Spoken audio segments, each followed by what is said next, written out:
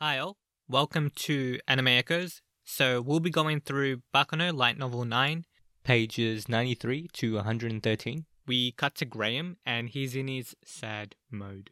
He's just kind of moping around and his lackeys aren't even there for it. We do learn something interesting about Graham. He's looking at some buildings that he sees before him and he can't help but think that the placement of them is beautiful. It seems Graham does have a particular keen eye for aesthetics, which I thought was pretty cool. That being said, he reveals that the perfection before him creates like an urge within himself. One where he wants to break it down like piece by piece and demolish it. That it's like a primal urge that's within him. I think it's interesting that before he broke down that piece of iron, like down to its component parts, with like complete precision, he also broke down like his shady business he worked for.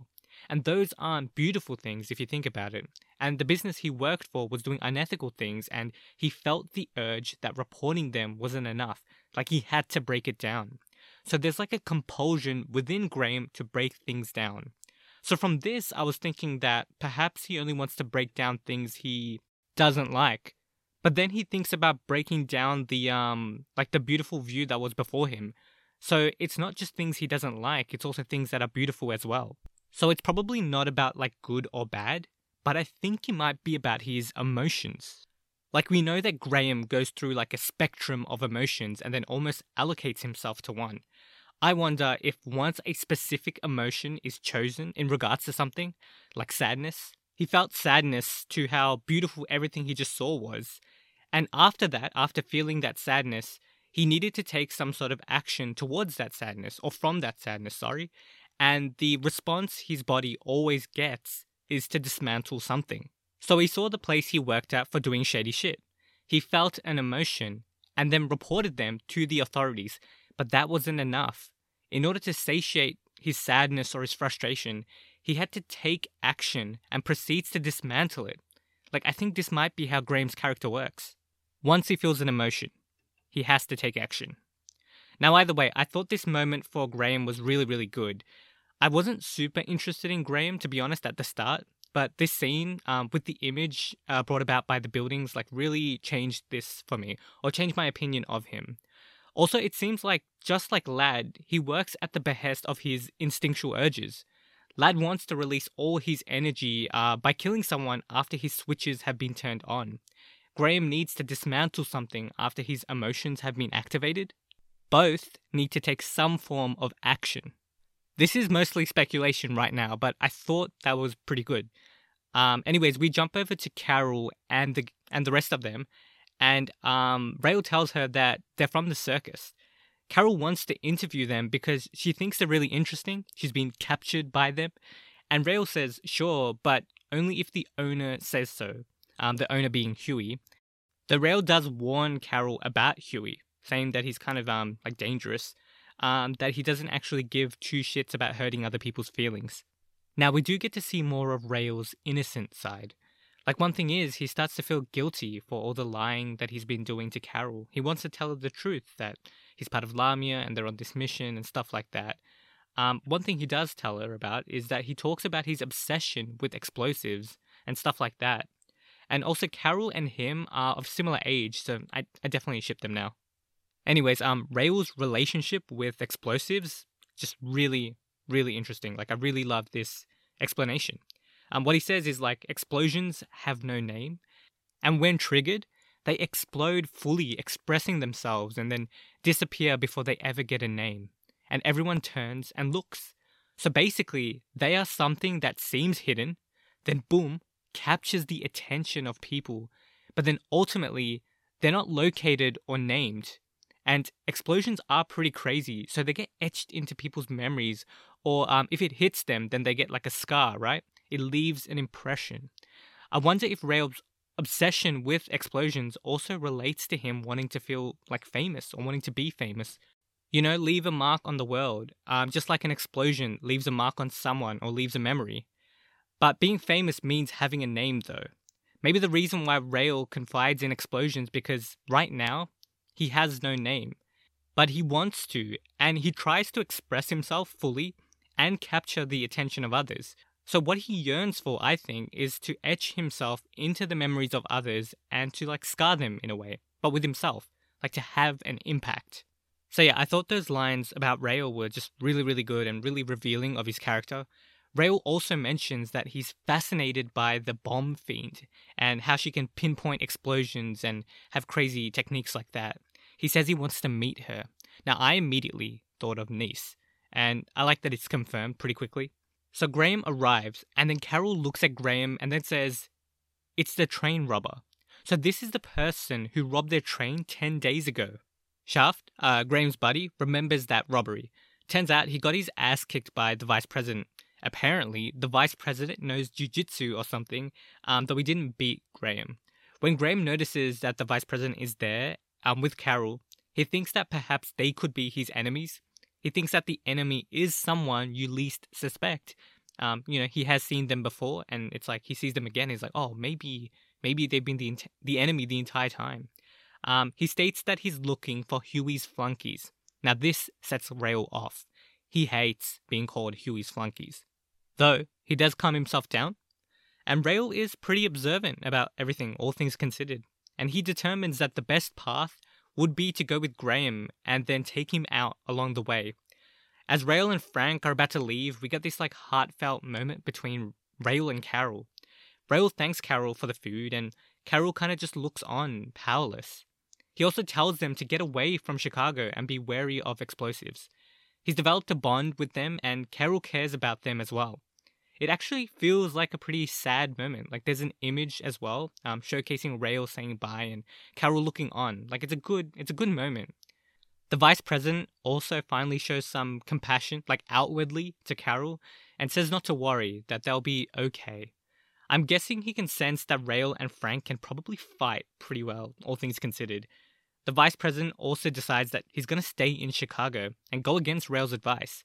He decides that this first, explaining like the two types of journalists.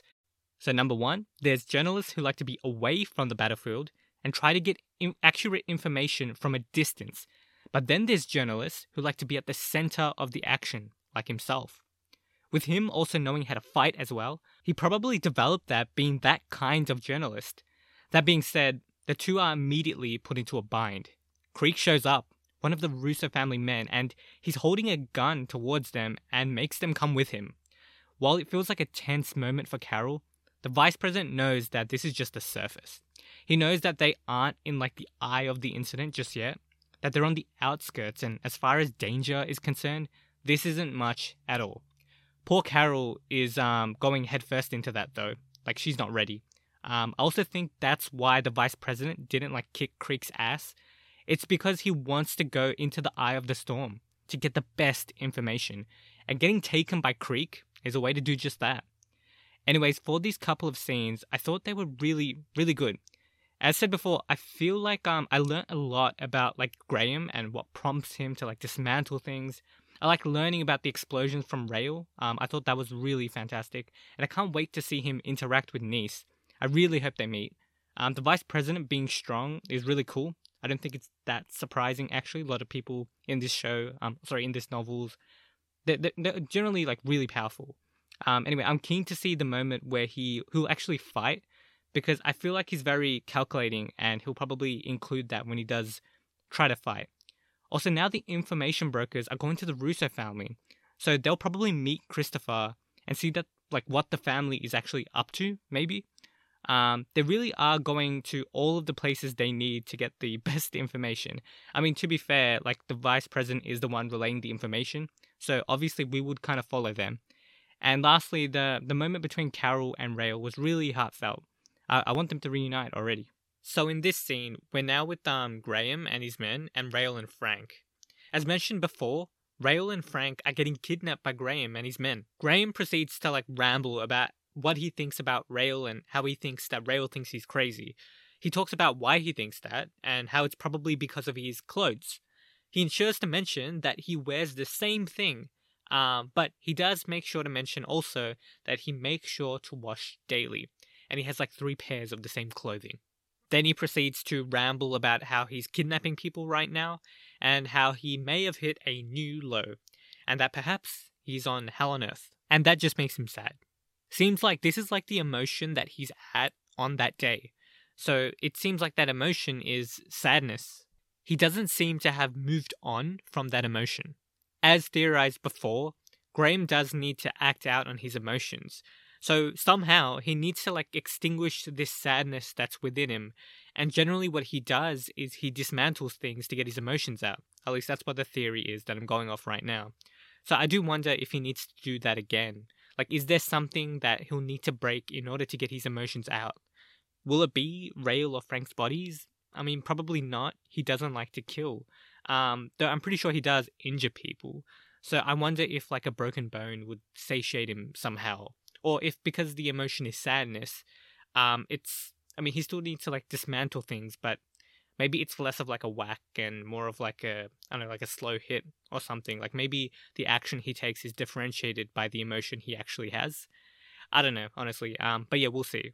Now, since this is actually a kidnapping of sorts, Rael and Frank aren't just going to sit idly by. They go on the offensive.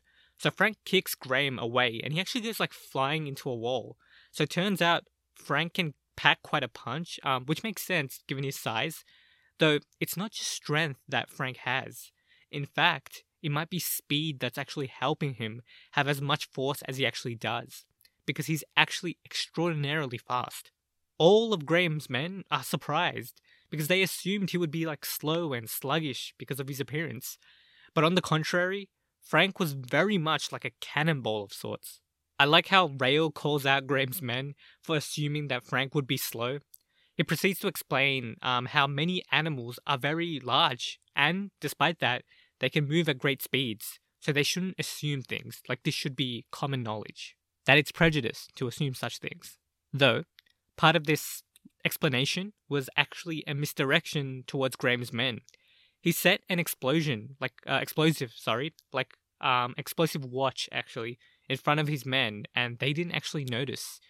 And then with Rael's usual like mischievous smile, the explosion goes off and the scene ends. So overall, I thought this was a pretty cool action scene.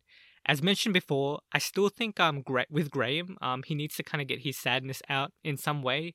So I fully expect to see like the next time we see Rael, Frank, and Graham again, like the fight to be more even. Like I don't think Graham's like done for the count. We know he's like extraordinarily strong. Like the lad mentioned that Graham was stronger than him, so there's a good chance that Frank's attacks may actually not have done that much on him. Though, moving at super speeds and also being that large is sure to like do some damage. You know, like force equals mass times acceleration, right? So Frank would be plenty strong. I like that Frank is like the timid muscle of the duo, and then Rael is the confident and cunning one of the two. They make a good team, and you can tell that like Rael knows how to use Frank's strengths. Like Rael doesn't just use Frank as muscle, like go beat up that guy.